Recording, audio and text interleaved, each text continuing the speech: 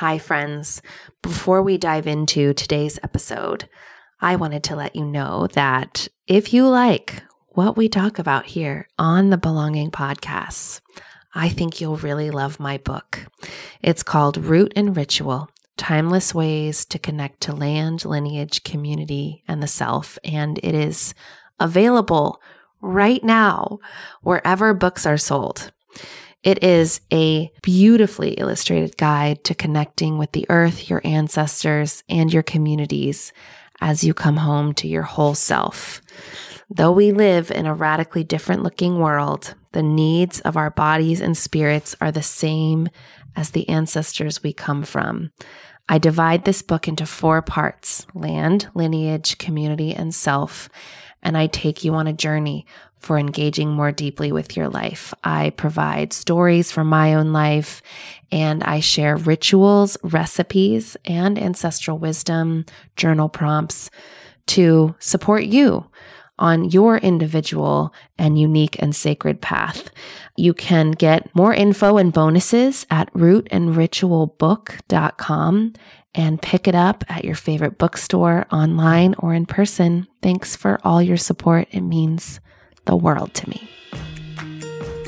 Welcome to Belonging, a podcast that explores how to come home to yourself in the age of loneliness. I'm Becca Piastrelli, your host and guide on a journey of courageous reconnection, as we explore topics like ancestral wisdom, cultivating meaningful sisterhood, living with the seasons and cycles of the earth and your body, and what it means to be a good ancestor. Hello, and welcome back to Belonging, the podcast. It's Becca Piastrelli here. So excited to share today's conversation with you with a wise and powerful elder in the conscious dying movement, the one and only Jerry Grace Lyons. So I feel like it's important to share how this whole conversation came about, which is to say, back in November, I think, of 2018, I got my adulting on and consulted lawyers for creating a trust and living will with Tim, my husband and partner. And in that process, I realized a part of this was saying what I wanted to do in my death, in the case of my death. Well, that's what the whole thing was about. In case of infirmity, as it's delicately put, where do our assets go? Who gets what? Who do I want making the decisions about medical things, about financial things? It was confronting because I just thought, I'm doing a responsible adult thing. And I go into my lawyer's office and I realize, I'm actually unprepared to answer these questions. So I went home and called a friend up who told me, you can make a death plan, just like you can make a birth plan. And it can be, I'm relatively young. I'm in my early 30s. It can evolve over time, but it's something that everyone should, and I use that word sparingly, should think about, because death is coming for us all and we don't know when, and we hope it's not very soon, but it's not anything anyone has escaped quite yet. So I started thinking about how I wanted my body and my memory to be honored. And I started thinking about, do I want to go back to the earth? How much do I want to think about the environmental impact of my death? How much ceremony do I want to be involved? How do I want my body to be tended to?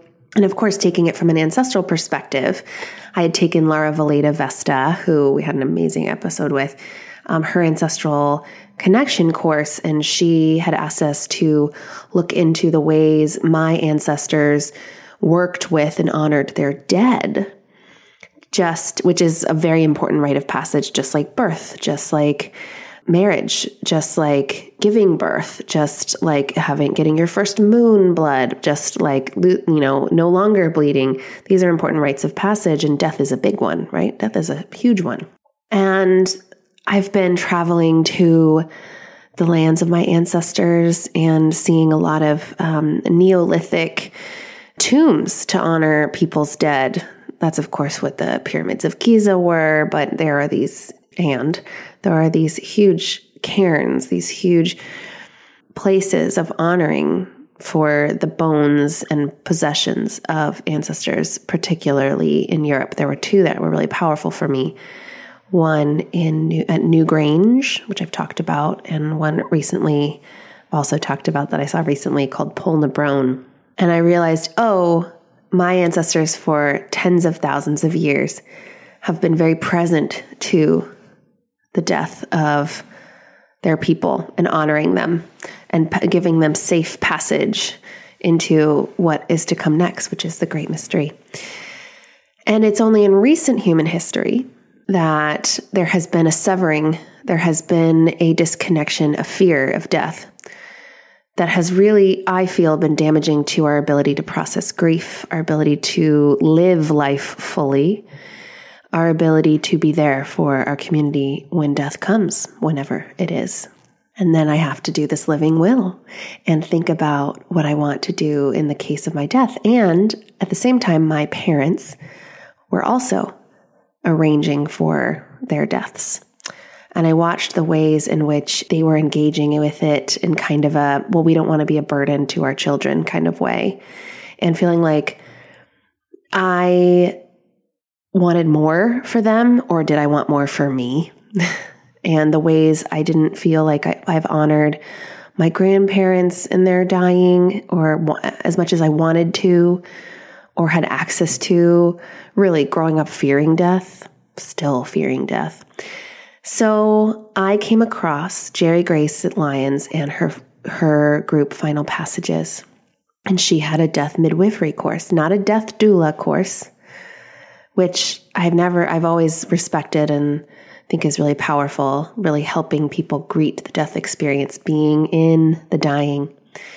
I was interested in what happens after death comes. So I joined her level 1 and level 2 courses that were all about greeting death and then home funerals and body care, including knowing what our rights are as human beings. And it blasted me open. And I shared a lot of it on Instagram.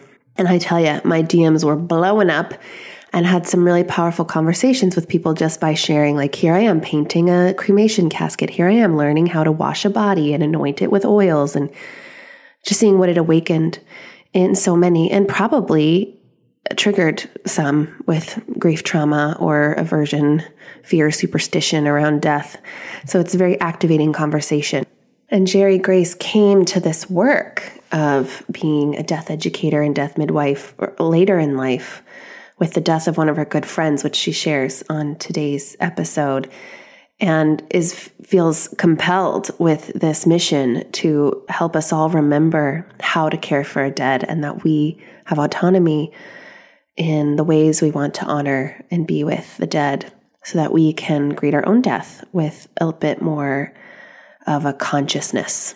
So Jerry Grace Lyons is a minister, author, death educator, and midwife. She founded the nonprofit Final Passages in 1995 to inform people about conscious dying, natural death care rights and practicalities, little-known funeral options, green burial, and the benefits of bringing funerals back into the home and family care. She has also created and developed a 3-tiered certificate program in the field of conscious dying, spiritual midwifery, home funeral guidance, and green burial called Honoring Life's Final Passage. So this is a really important interview. Jerry Grace has a lot to share. She really is someone who embodies aliveness and compassion and witnessing and sisterhood while also being immersed in this conversation around death. It's amazing how embracing death can bring a deeper awareness of what life is and can be. I hope you enjoy it, and I'm sure questions will come up, and I welcome them. We can have the conversation on Instagram or in the comments on belongingpodcast.com. So I present to you Jerry Grace Lyons. It's just about getting more comfortable talking about it. And that's what I try to do, is just normalize it by just sharing how beautiful also it can be, how much beauty and grace and honoring, and what a difference that makes when people actually participate in that event. Mm-hmm. Yeah, I think that was one of the first things that was experienced from my friend Carolyn when she died so suddenly, that us going through, there's a number of us that went through that experience of caring for her body, preparing her, and making her look beautiful, and the visiting and the saying goodbye to her, that one of the things we talked about as we met in the future weeks preparing for her memorial is how much fear had diminished for us around death, that there wasn't anything to be afraid of, touching a body, just the whole idea of it. I mean, she looked so peaceful, and we had that sense of peace from being with her, that we realized whatever we had imagined or whatever images media had created in us or stories just faded away. It just wasn't real. Mm-hmm. Yeah. Well, I've pressed record, and that was a beautiful way to begin, which was just the real nature of this work and what we're talking about. So, Jerry Grace, thank you so much for being on Belonging here with me. For people who are listening, Jerry Grace is the founder and director of Final Passages. She runs a death midwifery and home funeral guide training program that I took a part of and continue to, and will finish up at some point, that really profoundly shifted my relationship with death. And I shared a lot about this on Instagram, and I got a lot of questions, including, where can I take this course? So I said, okay, I'm not going to answer these questions. I'm going to have Jerry Grace on, and we're going to have this conversation, because I find people are really craving it and really fearing it. We're talking about the fear at the same time. And so let's have it, because death, I think that's one of the first things you said at the beginning of the course was, death is the thing we all have in common. Like, it's coming for all of us. No one has figured out how to cheat death yet. Not a single human being.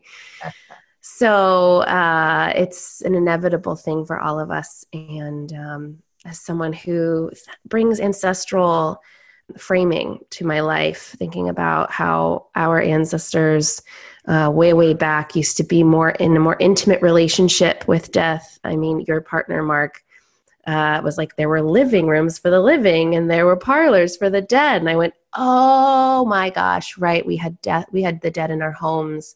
We touched our dead. We cared for our dead. We buried our dead. We burned our dead. So how can we come back to that intimate relationship with going back through the portal where birth is on the other side? So long-winded intro, just to say thank you so much for your time. And I'd love to know how you have a beautiful story of how you got into this work, because it's not like you were born into a lineage. It came to you. Right. It was, I guess, in a sense, and thank you, Becca, for having me on today. It was, in a sense, a calling and a prayer, an answer to a prayer. I had been in Hawaii years before, like maybe 7 years prior to my path opening to me. And I went to what was called a puja ceremony. I was just curious, and people had told me about this beautiful ceremony at San Marga Sanctuary.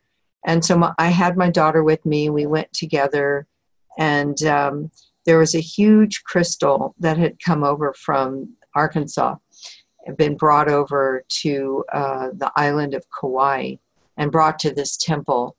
And we were all asked to, if we wanted, to go up to the crystal and just speak our heart, speak our prayer for whatever we wanted.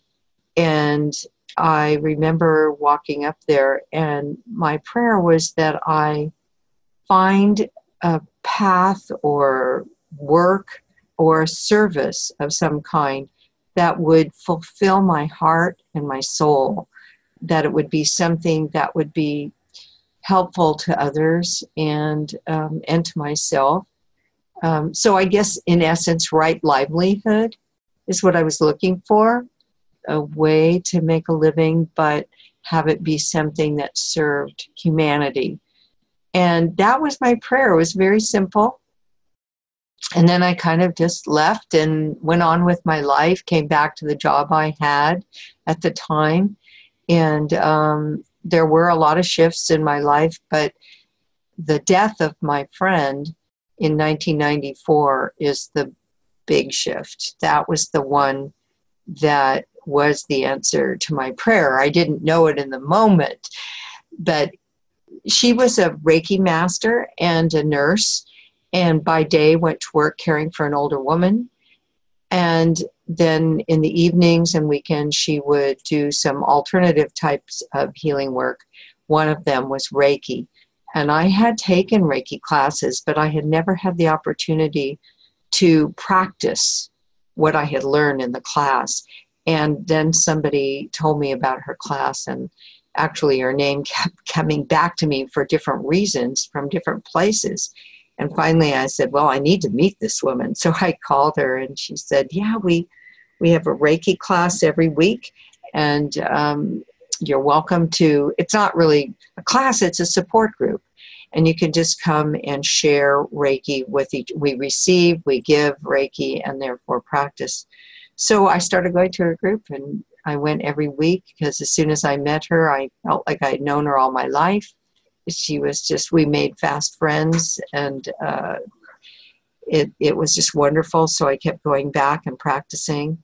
And Carolyn would talk about her life and her work as a nurse and other things. And one day she went to take care of this older woman and said she wasn't feeling well after breakfast, excuse me. And they called 911, and the paramedics came as quick as they could, and they worked on her, but she ended up dying right then. And she was only 56 years old, 56. She was about to turn 57 a month later. And in fact, we had the memorial service on, I believe, on her birthday when she would have turned 57. And of course, one of the great gifts she gave us is that when she was brought to the hospital, they looked through her wallet and they found a card that said, in the event of my death, call Norma Wilcox in San Francisco. That was a very close friend of hers who was also a nurse. And Norma, it turns out, was Carolyn's durable power of attorney for healthcare and the executor of her will. And so she was the one Carolyn had asked if she would take care of her in the event of her death. And of course, Norma didn't think that would be for a very long time. But here we were. This is why I say to people, we just never know what's going to happen. Who knew Carolyn would die at 56 when she seemed so vibrant and so alive and so, she was such a social creature and so warm and energetic. And she did have a history of asthma and was under doctor care for that. And I guess this may be something she ate at breakfast, who knows? But in any case, she was under doctor care. So that doctor was able to fill out a death certificate stating cause of death. Otherwise, she would have had an autopsy. So Norma, once she found out what had happened, she formed a phone tree and called some people in our area that knew her. And by the end of the day, the news had spread to her whole community of friends. And we met that evening at her house. That's when we met Norma, who drove up from San Francisco. And Norma said, we're going to bring Carolyn home. And we were all further shocked. We were already in shock over Carolyn's death, but now we were finding out that the plan was to bring her body home, which we did not know you could do. We didn't know it was something that was legal. And that's that was the beginning of me discovering that people have the right to care for their own dead in their own home. So the next day, we brought her home from the hospital and began care of her by simply washing her body like you would give somebody a bed bath, by anointing her with essential therapeutic grade essential oils, and by dressing her in something very ceremonial, surrounding her body with gardenias, which she had written out instructions, her favorite flowers, her favorite music, all these things. So we outlined her whole body with gardenias, put on her favorite music. People began to come by to pay their last respects, say goodbye to her. We had ceremony in her living room that night with her body laid out in the middle of the living room on a futon. We all sat around her, went around telling stories about how we knew her. We drummed, we rattled, we read Carolyn's poetry. So we did ceremony in the way we knew Carolyn would really have loved and appreciated it. And that's what she wanted. And it felt so right to all of us to do it. So that was the beginning. It was opening me, initiating me into a whole new life, a new path. I didn't know it in that moment, but my eyes were wide open, and so was my heart. This was an experience I had never had before, and it was so beautiful, intimate, meaningful, felt so right, felt so natural. And so then we continued to meet every week to plan out her memorial on her birthday. And that's, as I had said earlier, when we talked about how our fears were really diminished and around death, and also how much we wanted to share this experience that we all had with other people and let them know, hey, you don't have to just have somebody taken away in an hour or two after they die by a mortuary or people coming in with a gurney and wheeling your loved one away and out the door, and this person you love so much is now gone, and there's this major empty space in your house and in your heart, and you don't know what to do and how to begin to grieve. So with the person's body there, this process of caring for their body, this is ancient way. This is the way we all used to take care of our own. And what we also learned is this process helps people begin the grieving process. It's touching them with loving hands when our heart is so tender. It's caring for them in a very honoring and dignified way. It's blessing them and being blessed with this ceremony that it just feels so immense. There's so much love that fills the room. I can't begin to, it's hard to explain to people when they haven't actually experienced it. But if they've been at a birth, that's very similar. The feeling is very similar. It's just this grand opening. And some people feel the room fills with spirit or God or whatever they believe in. And if nothing else, just with love, lots of it. So that was the beginning. I just wanted to go out and tell everybody. This is amazing. So then you became a death midwife and you offer this service now, this home funeral guide service. So what does that mean? What do you offer folks who call you and say, Dad's just died? Yeah. Well, of course, it took a year and a half after Carolyn's death before I even called a group of people to my home to talk about how we could go out and share this experience and guide people the way that Norma came up and helped us through this ceremony with Carolyn. Because being a nurse, we sort of took her lead, and plus Carolyn had asked her to be her person guiding. So we began to meet in my living room and met every week for almost a year. But in the meantime, we went and told people that we wanted to help others. And I had met Karen Leonard, who had started the Redwood Funeral Society, and she started referring some of her members to us. We also went to our local hospices, and they started referring people to us because when we embarked on this, we were just wanting to learn how to do this. So we were just asking for donation. We didn't really know what we were doing exactly, but we just wanted to give people the same opportunity that we had. So once I began to do this and learn more about it, then I could start offering it to more and more people. We started the Natural Death Care Project, which later turned into our nonprofit called Final Passages.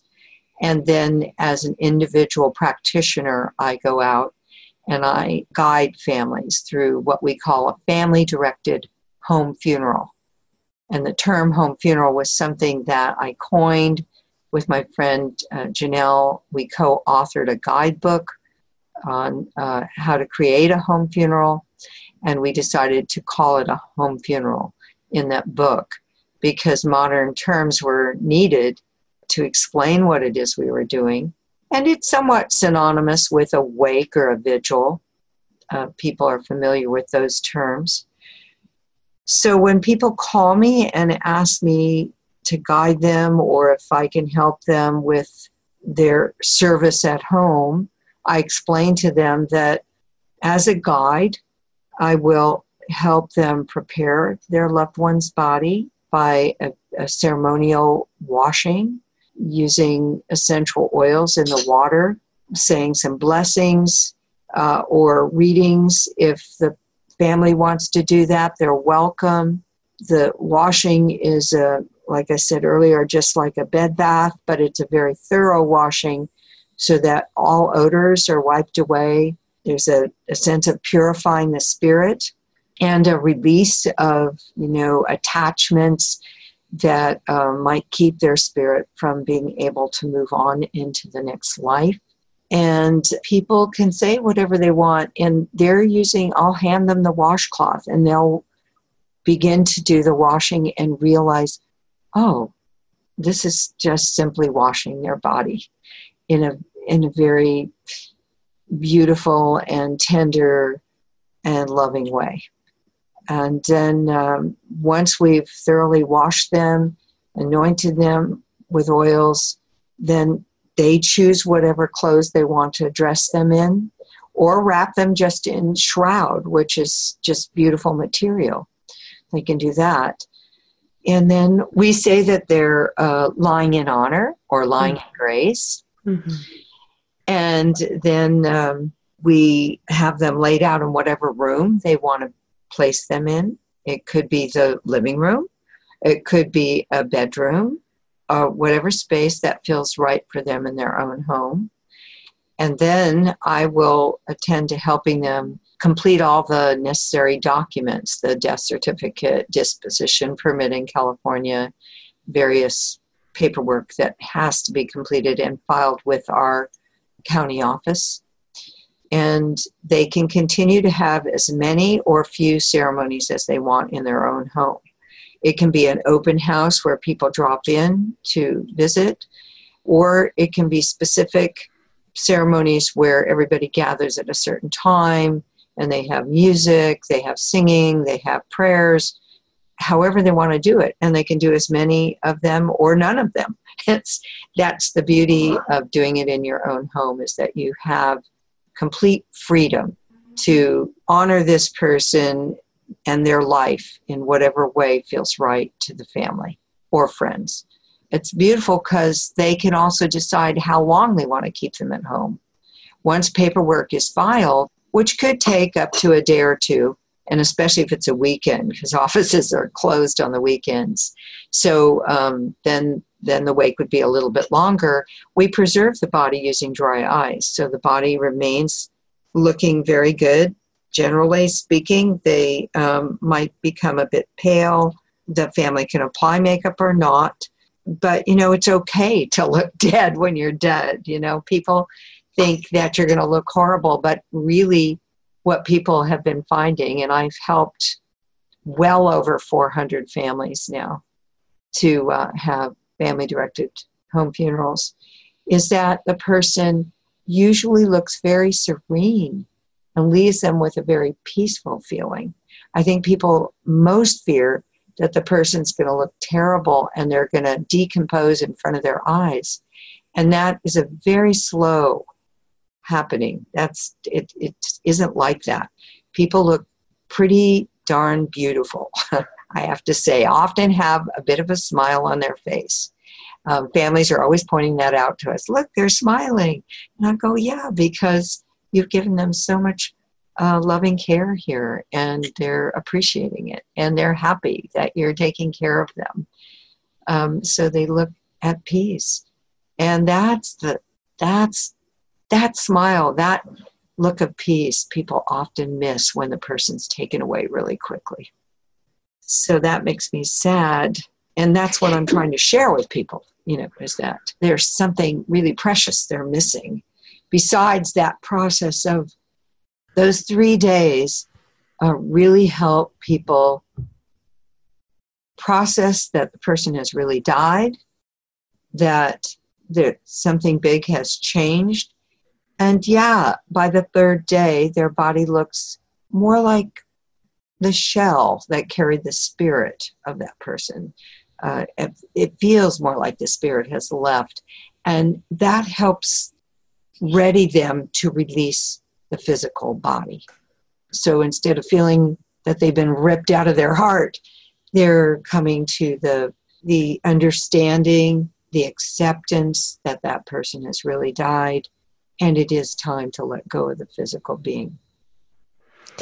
Yeah, I think that in particular really struck me when we were going through the training together, because as I was saying before we were recording, I came to the training without a lot of experience of human death. I've never seen a dead body of a human being, and haven't had that experience in my family. When my grandparents died, it was all away from me. There was just memorials or no memorials. And yet I felt a little robbed. I felt a little cheated. Like I haven't still even fully processed that my grandmother is gone, and I feel like she could still potentially be in Ohio listening to classical music, eating ice cream. And so there's something, and I've also seen dear friends lose parents and deal with it in the way that they deal with it, but often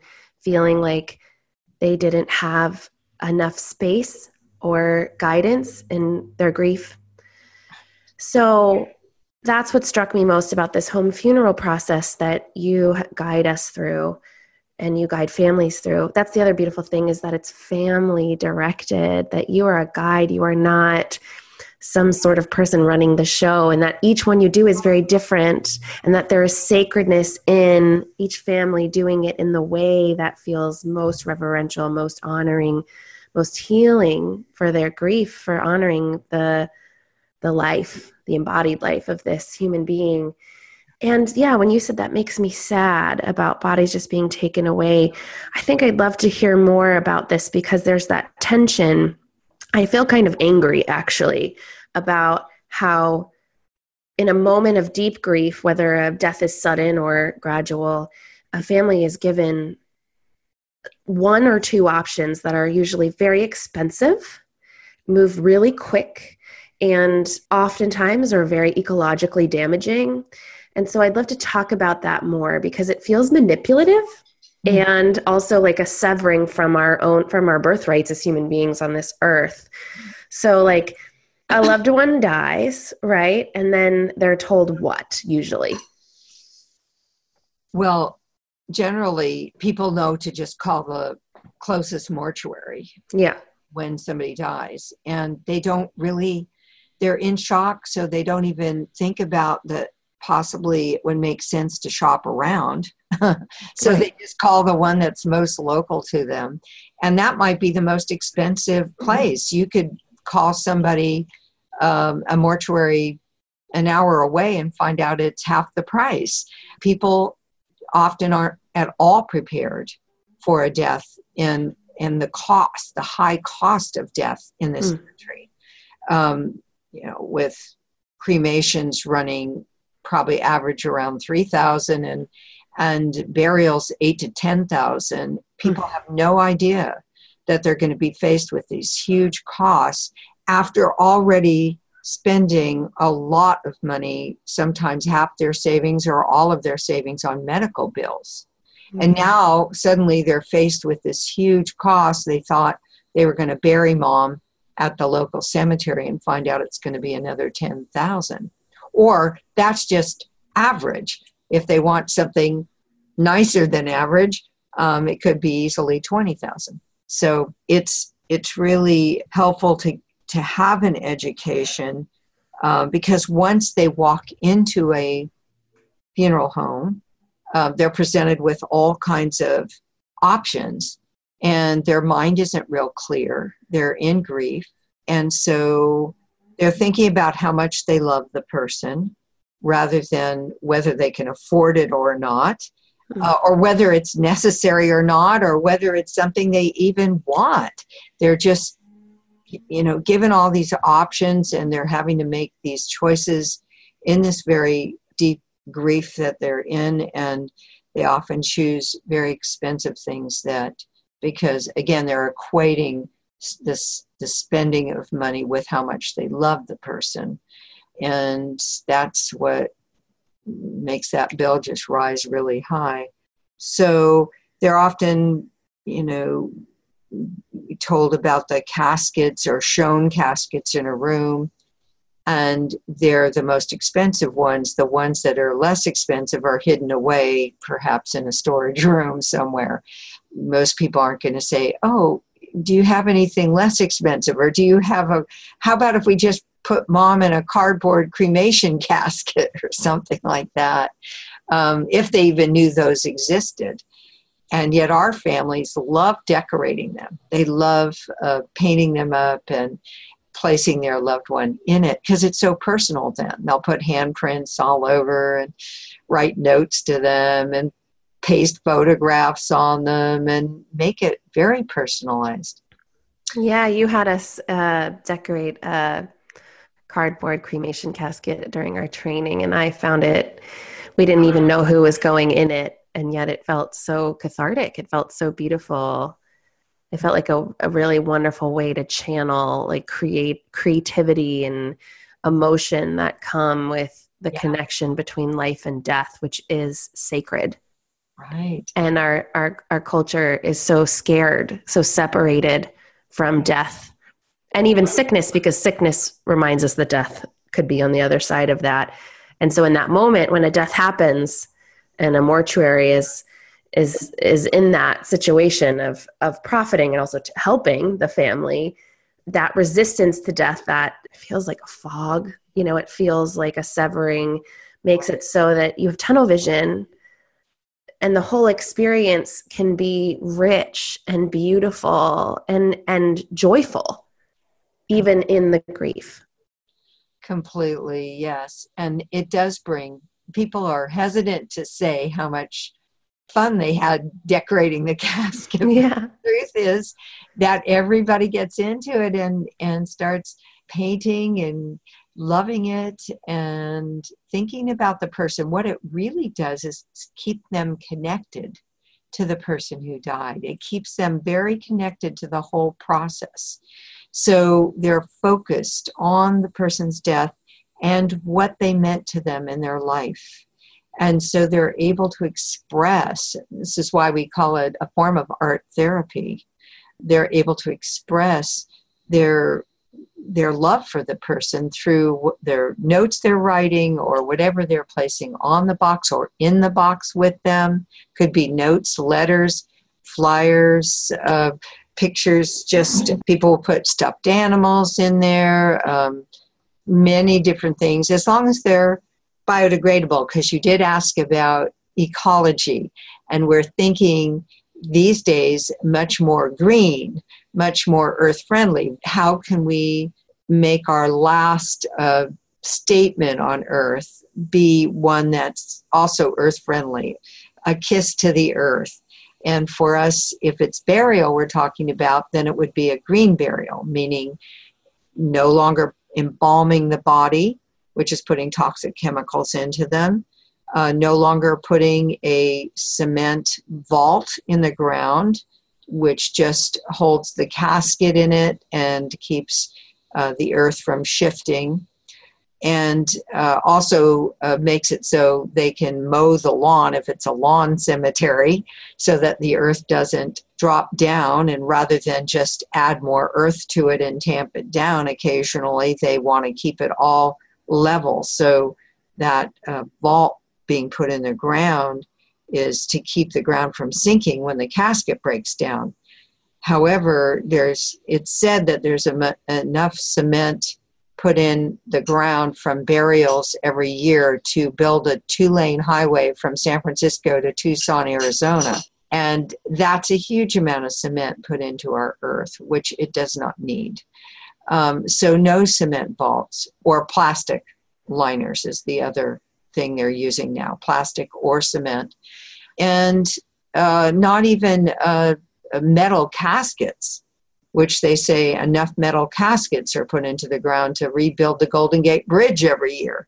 So people are placed in the ground either in just a shroud, meaning wrapped in material, or they're put in a biodegradable casket, which could be made out of banana leaf or seagrass or willow or wicker or even paper mache, even a cardboard cremation casket.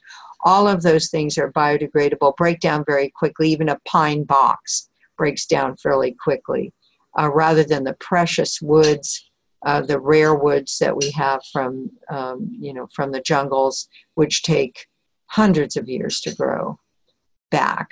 So all of those things in a green burial are dispensed with. Plus, you're not having to water a lawn, because it's often done in a forested area. So it's natural.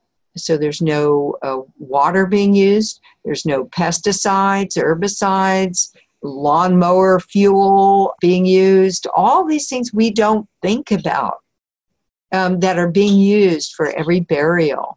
So now we can dispense with all those. And as far as cremation goes, people are being cremated usually in a combustible cardboard box. But we also ask that they put things in the box that are also combustible and not going to put toxins in the air. And unless the crematorium has been outfitted with scrubbers, more recent state-of-the-art machines, the mercury from our amalgam fillings are going out into the atmosphere. So if they have those scrubbers, that captures the mercury. But now we're looking at even more green ways to dispose of our physical beings. One of them is composting. And there was a bill just recently passed in the state of Washington that will allow people to have their bodies composted and returned to the earth after that point. And so that's just a huge step forward. A lot of people over the years have said, I just want to be in the compost heap. Well, it has to be done properly, and there's going to be buildings with composting material that will help the body break down quickly and yet be biodegradable completely. Another thing coming down the pike is they're calling it either water cremation or aquamation. It's alkaline hydrolysis is the technical term, and it is using water, steam, heat, pressure, lye in a big stainless steel drum with the body. Then it goes through this process where the body is reduced to a light brown liquid and some bone fragments that can be returned to the family. The water is at the end is considered very safe, can be placed on fields, but it isn't going to be going down the drain like our blood when it's when we're being embalmed and they drain the blood out of the body, and that where's that going? It's that's very toxic. Who knows what kind of things are in? I don't even want to say all the things in the pathogens in our body, but it isn't a real safe process. And actually, they say embalmers die younger, in their 50s on average, because of breathing all the toxic fumes that are in the formaldehyde and things that have been used in the fluids that are placed in the body. So anyway, that's a lot of information. Thank you for all of that. The whole way I found myself too actually was my partner Tim and I were creating our living will and our whole plan, and when I realized, our lawyer said, like, do you have any memorial plans or anything like that? And I thought, oh, I could make a death plan. So I started Googling green burial on Grandmother Google. And I had learned about this body composting project. And I knew I wanted my body to go back to the earth. That feels like a very spiritual experience, to like feed the earth with my bones and my organs. And I got really fascinated with the high nitrogen levels of basically your body becomes this like sludge that is so high in nitrogen that it feeds the soil in such beautiful ways. And I just thought, okay, I don't know where I could do this. And then all of a sudden, Grandmother Google served up your name and your services. And that's how I found your course. But I think there's a lot of curiosity about different ways of doing burial or cremation. And it's very exciting what's happening. But I think the key here is to think about your death before you die. And that is something, that's a process you had us go through in the course, where you had us think about what we need, what we want to do before we die, like who to make amends with, what we want, like bucket list items, and looking back through our life, but also how we want to die, how we want to be memorialized, how we want to be honored, everything from, I'm thinking everything about like what scents I want in the room and what I want people to read. And I very recently came across this woman, I'll put a link in the show notes, who's weaving willow caskets, but she's also weaving willow bassinets, and she calls them vessels for passage in and out, which I think are so beautiful.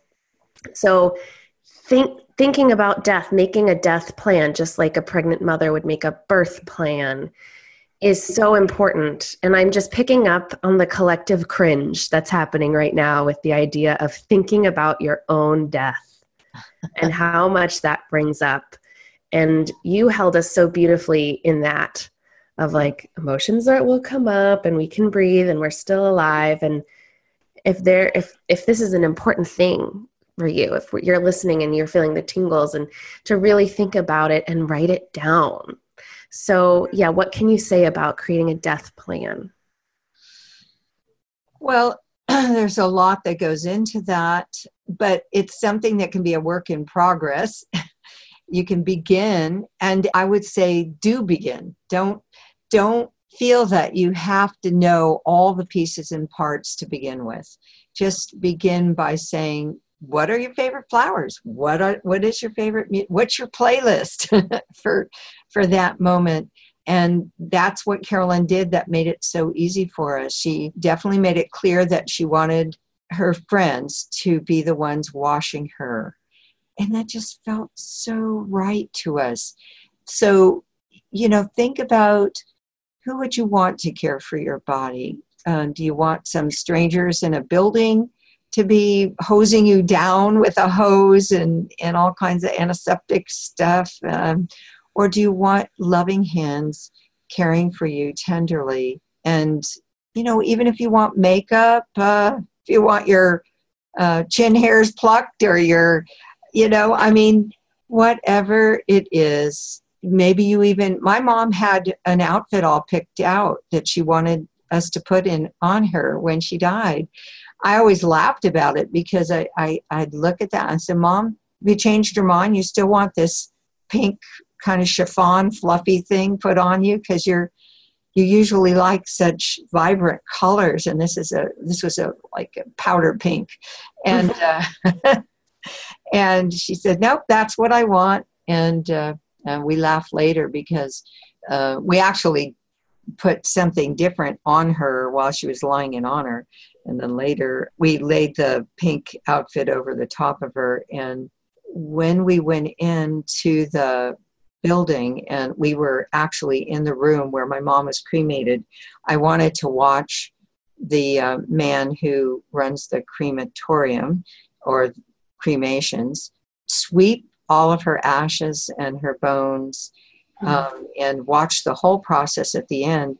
And as he was sweeping, these red sparks were going off inside the chamber. There was just sparklers that looked like a fireworks of red sparks. And I said, Anthony, what is that? I've never seen that. And he said, oh, sometimes we see that when people have some synthetic clothes or something that were on the person.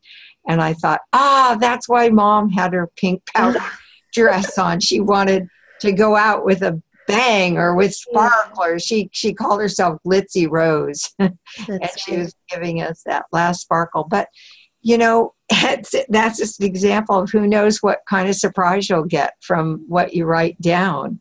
So I think it's important to say whether you'd like to be kept at home and for how long. 3 days is an average time. People usually have a 3-day wake. Around the world, that's an average time. People of all different religions and different cultures believe that it takes 3 days for the body to fully process and close down. People think that when the heart stops and the breath stops, that's what death is. Well, it is in the clinical sense. That's what we declare as the moment of death. But I learned from Carolyn, once we brought her body home from the morgue that she had been in all night at the hospital, she had taught us to take our hand and scan over the top of the body, not touching it physically, but over the top of it, to feel for any energy that might be coming from the body. That's part of learning Reiki. Mm-hmm. And when we brought her home from the morgue and we took her out of the body bag, we started scanning her body by just taking our hand and passing it over the top of her. And we felt all this energy coming from her heart and from her head. And we knew then that the life force energy was still happening. There was still a lot of that coming from her body. And so we knew that the body had not completely stopped and shut down. There was still energy things happening. So there was still life force energy. And I think people around the world have recognized this. And in fact, there's many, many stories of people who have been declared clinically dead and within an hour or even hours later have come back into their body and started breathing again. So, and they say they've even dug up caskets and seen scratch marks on the inside of caskets from ancient time. Yeah. So, which is, I think, part of, it's part of people wanting to be sure that they are not going to come back into their body. And most don't, but there have been those few that do. And so it's mostly to help us process that they have really died. Right. But there is things going on with them too. I call it a transition time. And people around the world call it different things. In the Buddhist tradition, they call it the bardos. So it's kind of a life review. It's kind of a time for looking at, our fears. This is, many people talk about this, that people are reviewing not just the highlights and the good things, but the things they missed, the opportunities they missed too.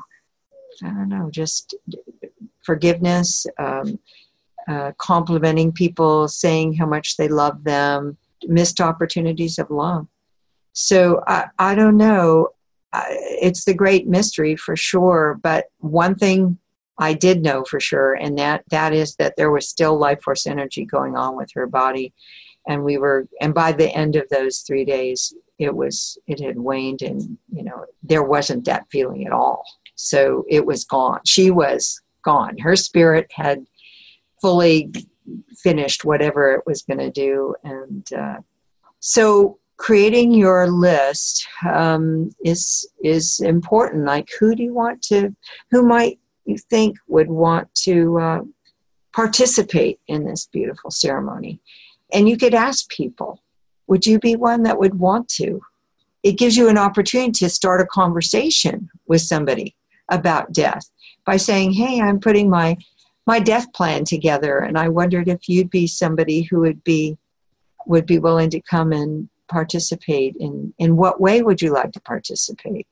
Because this is what I want, and maybe you just want to help decorate my casket, or maybe you want to wrap me in this beautiful shroud that I have. Maybe you want to have this experience. So it also helps you complete your advanced directive, which we encourage people to do. And that is, it says that's a lot about, not just about after death, but if something happens to us in our life and we can no longer, we're not capable of making decisions anymore, we want that very special person who can advocate for us in the way we would want to be represented. That person can be our spokesperson and say, no, she didn't want a feeding tube, or only if it's temporary. That, no, they didn't want to be resuscitated unless, they're just choking or something like that, but not if they have some kind of diagnosis and they don't want to keep being brought back if they're, in a position where bringing them back, people don't even understand that being resuscitated can mean, and usually does mean, people pushing so hard on someone's chest that they can break ribs. And that happened to one of our clients just recently. Her partner didn't realize that by calling 911, that the paramedics would come and break a number of her ribs, which made it just harder for her to breathe, and actually was the beginning of her end. 6 months later, she was gone. So, she was already quite ill, but it made it physically more difficult at the end. So the more we're educated about these things, the more we begin to think them through and saying, well, I only want to be resuscitated if I'm choking on something that I ate, but not, not in all situations, not if I'm been diagnosed with something terminal, or if I'm in my 90s, and I feel like I've, done everything I could, or maybe I'm not able to even get to myself to the bathroom anymore. And I, feel like I've lived a full life, and please don't, bring me back if I've stopped breathing. Just let me go. So making a death plan makes us think a lot about our death and a lot about our life. And what people don't realize is that can help someone feel free. It frees us to live our life more fully, rather than the superstition that it's going to bring death on sooner. I think that's a big myth in our culture, is that if we start thinking about death or focusing on it, it's going to bring it on. But just the opposite happens. It really frees us by having that plan set aside and knowing you're going to be well taken care of when you die in the way you want to be cared for. We're free then. We're free to go about our life. And we begin to realize how precious it is to tell each other, oh, wow, did I tell you today I love you? Did I tell you today how beautiful you look and how much you mean to me? And, when you said that to me the other day, wow, it really sparked something in me. Those kinds of things. We begin to realize how important it is to say those things. Oh, your words remind me of two things that became really clear to me during the training with you. One is really looking at the Western medical community, not in a binary way of good or bad, but that the Western medical community is very much all about aliveness, about keeping the body alive no matter what. Mm-hmm. And that really struck me because I can see how in a situation where a person is sick with cancer or a person, has an injury from like a car accident or something, and they're doing whatever it takes to keep this person alive, what it maybe doesn't allow for both that person and their loved ones is to accept that death is here and to enter into that ceremony, that rite of passage that we as humans it's our birthright to enter in and greet and honor the death process. If you're so focused on keeping them alive or what, and ribs are broken or feeding tubes are permanent or whatever it is, and that can break that ceremony. And of course it's complicated, I understand. And sometimes life can be sustained and it can be worth it, but it's an interesting perspective. The other thing that this brought up was the superstition you were talking about, which is, I remember we talked about how the washing of the body is a really beautiful process because to touch our dead loved ones is really important in that connection process. And I myself, I remember, this may be silly, but this is my connection to death, is I remember when we put my cat to sleep. That's not what it is. My cat died. That's an interesting phrase. My cat died. And I was in the room in the vet and my mom said, "He's still warm. You can touch him." And I was so mad at her. How could you say that to me? And I think within me, there was a fear of the contagiousness of death and touching the dead.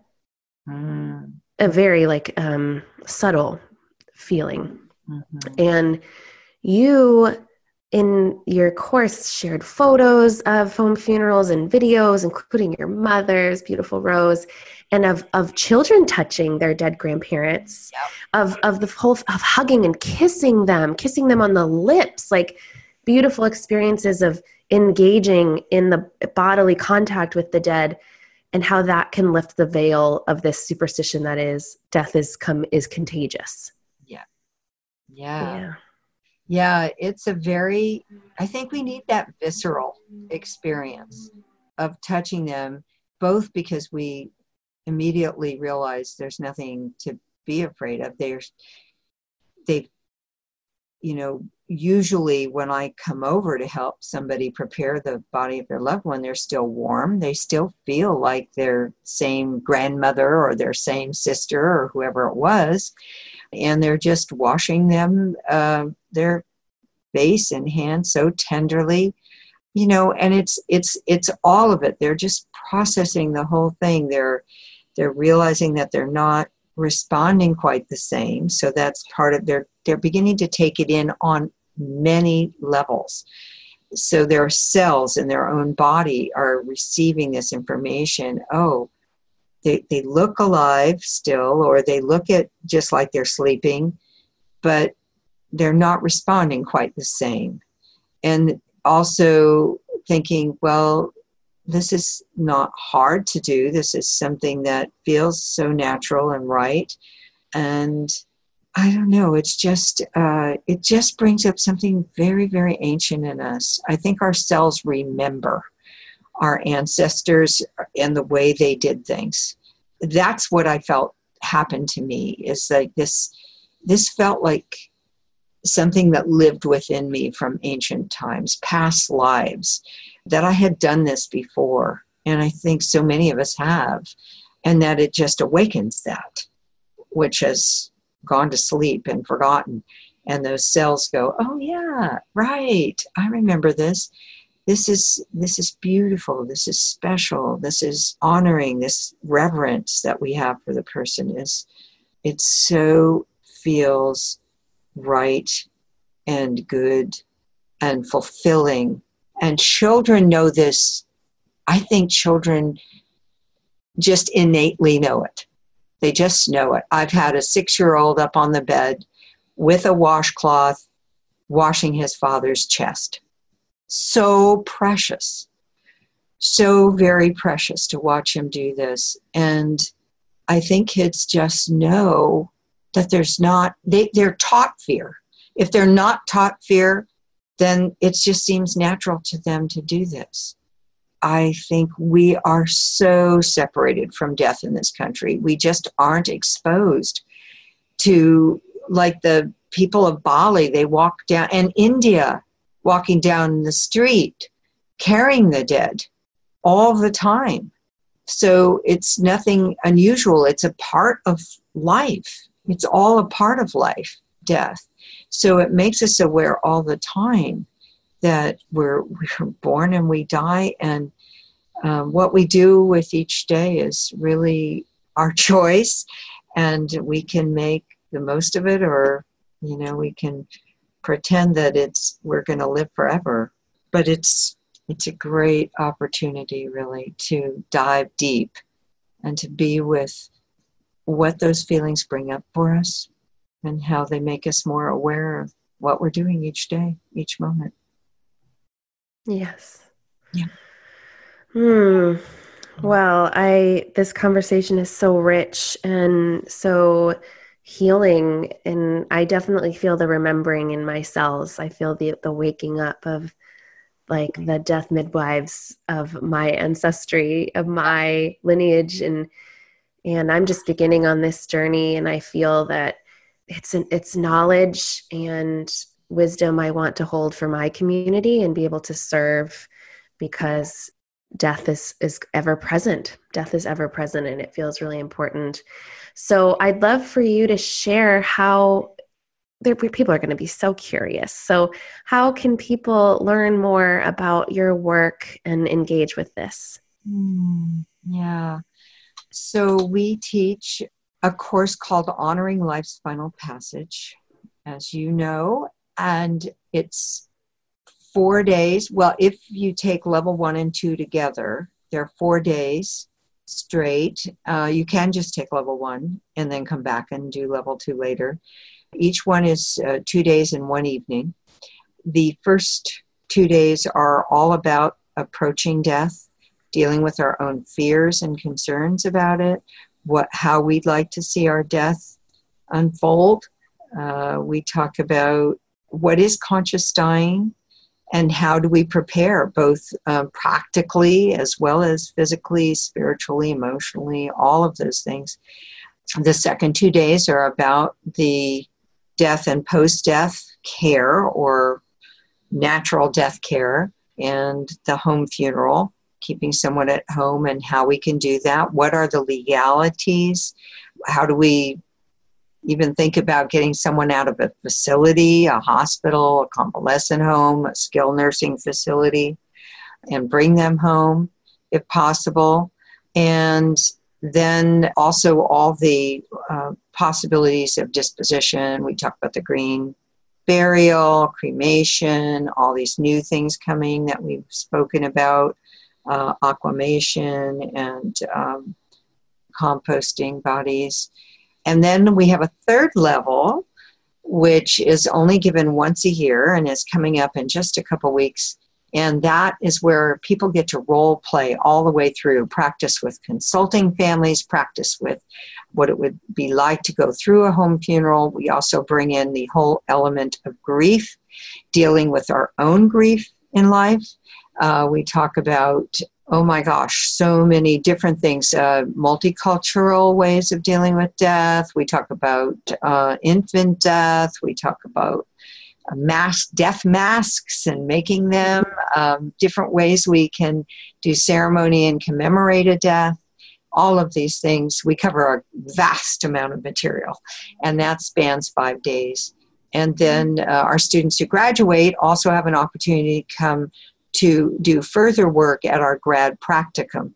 And that's where we practice getting up and talking in front of people, educating them about what they've learned, and also, practice more body care in many aspects. Also the paperwork, how to complete the necessary paperwork. So we really try to go very deep and we call it you could call it a death immersion, I suppose, or an intensive, so that people feel really prepared and to take this back to their community, to share with people in their community and perhaps start a support group in their own community. And many of our students have done that and have support groups going in different areas. So that's really exciting to us, that people are carrying on. You mentioned you were talking about birth and birth plans and birth things.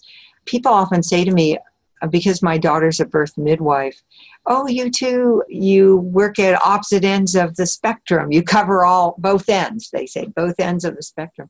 And I always laugh and say, no, really, this is what we are, is in the revolving door of the people coming and the people leaving. So she's greeting those coming in, and I'm saying farewell to those who are leaving and helping the families do that. So really, it's all the same. It's the threshold of birth and death, the comings and the goings.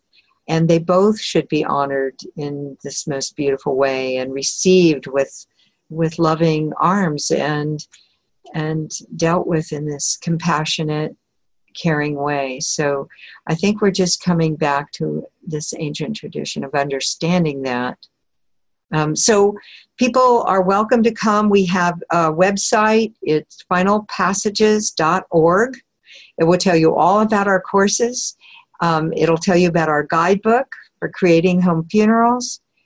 And we sometimes even teach an intro course that introduces people to the whole idea, so they don't have to take this full immersion before they really know more about the home funeral option. So many ways to learn about it and explore it for yourself. Yeah.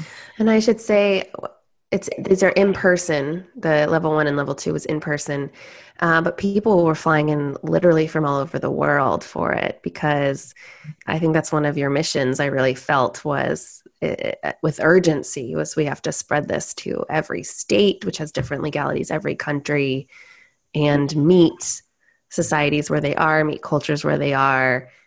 And so, yes, this is something that is in Northern California where you're based. And it's a beautiful experience, I have to say. I'm wondering, for anyone who wants to just dip their toe in this water, if there's any books you recommend.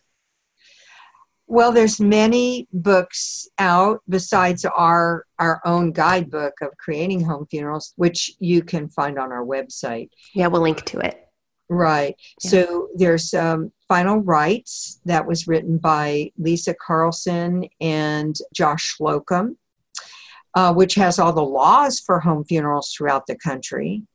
And updates can be found on Lisa's website. And I think it was done in 2010, so it's still mostly current. There's just a few states that have changed their laws, but most of them are very current. And she also, besides the laws, there's a lot about caring for your own in that. There's a new book by Lucinda Herring, and it's called Reimagining Death. And that is a lot about what we've been talking about today. And that just came out. And there's Nancy Poor's book, Living into Dying. And that is Poer, Nancy Poor. So those are some of the books that would be very helpful for people wanting to read about home funeral. Well, not just the home funerals, but just, conscious dying and so forth. I mean, there's many books on conscious dying, but most of them don't include that natural death care and the post-death, that we're talking about today, but the ones I mentioned all do. And we look at it as a more holistic approach, not just preparing for our death, which is what I saw was missing. We're seeing this as a holistic approach, the conscious dying, preparing, thinking about our death, how we want it to, we never know how we're going to die for sure, but it can't hurt to say what it is we want. Carolyn wrote in her instructions that she did not want an autopsy, and she didn't want to be turned over to a mortuary and all of these things. Well, as it turned out, I feel like in part, that's what helped things happen the way she wanted them to. It's just that she was clear in her mind and she wrote it out. And the doctor was, in fact, willing to sign off, saying that she had asthma. And, you know, she really was a role model for us. She created a whole legacy where we could follow her wishes, and really it was like a template for us. And then I took that and I just said, okay, after a while I got that I was the messenger and I was carrying out that beautiful legacy that she left, letting people know it's not hard. This doesn't take rocket science. This is something anybody can do. Wash the body of their loved one, lay them out, spend some time with them. And you have that freedom of spending time in the middle of the night if you want to go and sit beside them and wail, or hold their hand, or tell them you love them, or say, I'm going to miss you so much, or whatever it is. You're not separated from them. You're right there with them. And that just is so healing for people. There's so many healing benefits in the care of someone at home, whether it's creating art projects.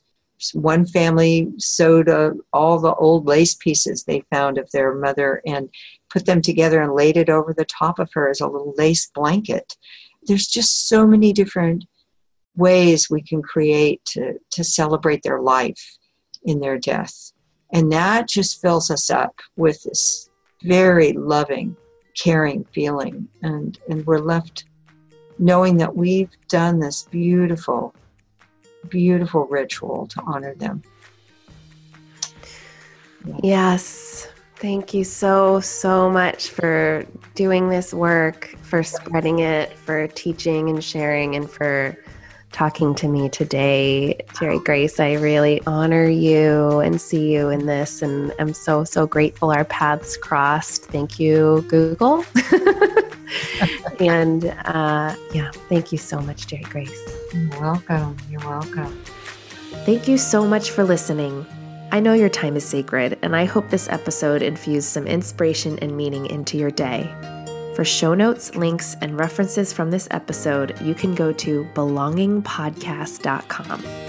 Also, be sure to subscribe to Belonging on Apple Podcasts, and if you have a moment, leave a review. This helps my little podcast reach more listeners, and I would be ever so grateful.